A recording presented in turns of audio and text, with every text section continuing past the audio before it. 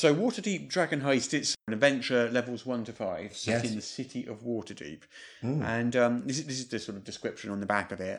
Famed explorer Wolothamp Gedam needs you to complete a simple quest.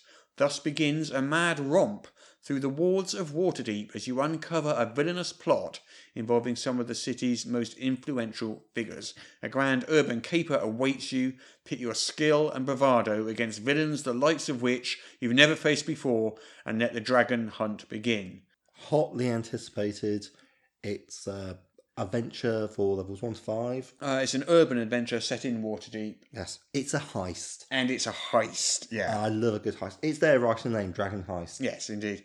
So most D&D adventures have been set in dungeons and wilderness sort of places, and so this is more of a sort of cosmopolitan, city-based urban adventure, which I kind of like about it.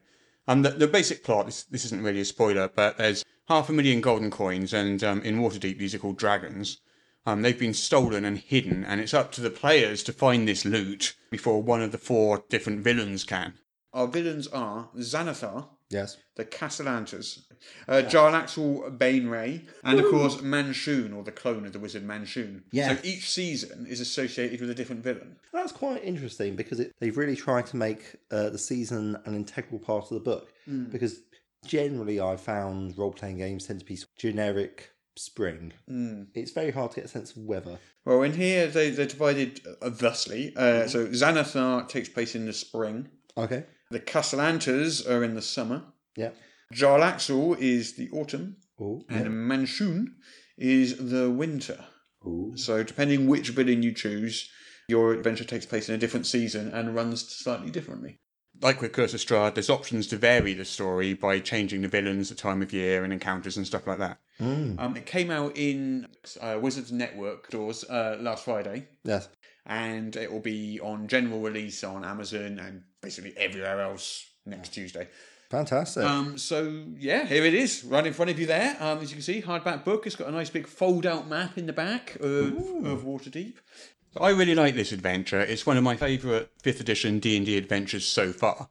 Just to give you a context of the adventures I liked, my favourite one so far, I think, is Curse of Strahd.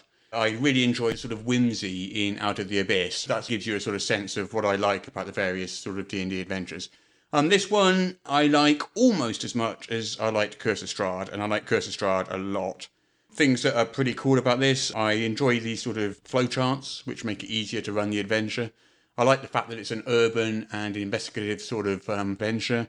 What I would say is, though, it's called Dragon Heist. It's not really a heist. It's more of a sort of race against the bad guys to find a treasure, which is just as much fun. Contains a whole bunch of Easter eggs as well, which is kind of fun. Yeah, so all in all, it's a great adventure. It's different to most of the previous 5th edition adventures. I really enjoyed it. I definitely recommend this one.